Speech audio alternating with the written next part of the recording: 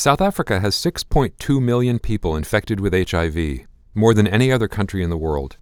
One of the strategies to address the epidemic on the local level has been the formation of adherence clubs, groups of HIV-positive people who meet regularly to have their health monitored and to receive their antiviral medications. I'm Stephen Morrissey, managing editor of the New England Journal of Medicine, and I'm talking with Lynn Wilkinson, field coordinator for Médecins Sans Frontières in Khayelitsha, South Africa. Ms. Wilkinson, why has South Africa had so much trouble controlling the spread of HIV? Oh, that's a difficult question with multiple answers. I think we don't really have a good answer for it, unfortunately. Probably one of the biggest problems is that the epidemic wasn't taken under control in the early days. So you may remember that back in 2004, or before in the early 2000s, the South African government did not provide antiretroviral care, treatment or care to HIV-positive patients. And so for a long time, the epidemic was uncontrolled without treatment being available. So that may have contributed, but there are many, many other contributing factors. Nobody really has the answer to that question. MSF first developed adherence clubs as a demonstration program. In that, what was their original goal and how successful have they been?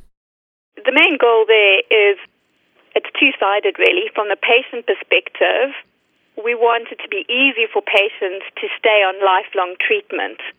And that's not possible if you're expecting somebody to go to a public sector clinic once a month, stay in a queue for most of your day to be able to get your treatment.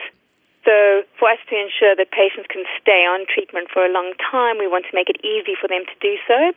And then from the health system side, due to the sheer volume of patients we have, it's just not feasible to manage all of the patients within our clinics.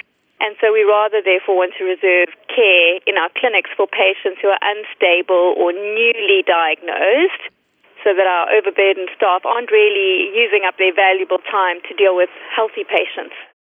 And how are the individual adherence clubs structured?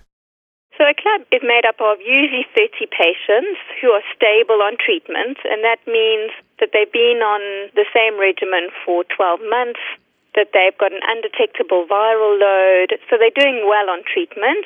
And groups of 30 patients then get together once every 2 months, usually for less than an hour.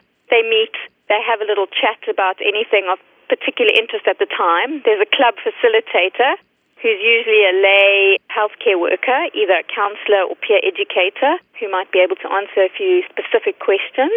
So they have a discussion, their weight and any symptoms are monitored, and then they are provided with a pre-packed 2-month supply of drugs. So usually a quick stop, 45 minutes, and everybody's out of there and carrying on with their daily lives. In a Perspective article, Campion writes that more than 27,000 patients are receiving HIV treatment through these adherence clubs in the Western Cape province alone. Have the larger community and the South African government been supportive of these clubs?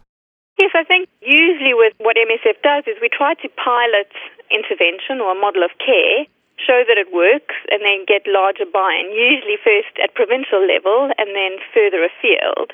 Province, as you say, the Western Cape bought into the idea very quickly, and that's become the Western Cape policy.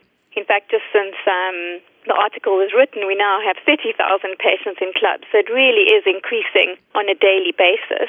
There are now pockets of clubs that have started in other parts of the country, so we have a lot of visitors from provinces elsewhere that come and see how to implement them. So there are a couple now of NPOs that are working with Department of Health facilities up in Gauteng and in the Free State that are also rolling them out. And we understand that they will also be included in the National Department's adherence guidelines, which are expected out any day now, as a possible model of care to be considered by Departments of Health facilities elsewhere in the country. In that expansion, what do you see as the greatest challenges, both expansion nationally and perhaps even internationally? I think the greatest challenge is that we don't think that this is a cheap option that doesn't require funding. Even though we're moving our stable patients out of our clinics and therefore freeing up our healthcare professionals, the club facilitators, the monitoring and evaluation, the community structures that are required to support clubs running need funding. And I think our greatest concern is that it perhaps might be perceived as an option that doesn't require funding. which may result in it not working out as well as it should. So really understanding that these are still our patients, they're providing treatment and care to them remains the Department of Health and donors' responsibility to continue funding. And just because they're moving out of our healthcare facilities doesn't obviate that responsibility to continue funding their care. In another Perspective article, Elman argues that the adherence clubs are part of a broader effort to demedicalize AIDS prevention and treatment in Africa. Do you agree, and what would the other aspects of that effort be? Absolutely. As we've been saying, it's really about how we make it simple for patients to stay on lifelong treatment and how we allow or capacitate health systems to manage the burden of patients. And by requiring healthy patients to still come to clinics or to healthcare facilities to get treatment and care makes no sense when we're already overstretched. And so being able to manage patients in their communities, making it easy for them to stay on treatment is definitely the way forward. We are lucky that we have laboratory tests such as viral loads, which will allow us to monitor our patients fairly simply without them having to come to the clinic regularly. We can, through the viral load test, see whether the patient is adherent. If they're not adherent, potentially red flag the patient for increasing support and perhaps returning to the clinic for enhanced care. But really being able to say to our healthy patients, well, to be honest, you're not sick anymore. We don't need to see you at the clinic. Finally, in South Africa, what additional steps do you think are going to be necessary to slow the spread of HIV and to ensure treatment for all of those who are HIV positive? Well, we need to ensure that everybody who has HIV has access to antiretrovirals. And while that's increasing substantially, I think we still have hard-to-reach groups that we really need to increase our focus on. And these include our male population. So we still struggle to get men to start antiretroviral treatment early.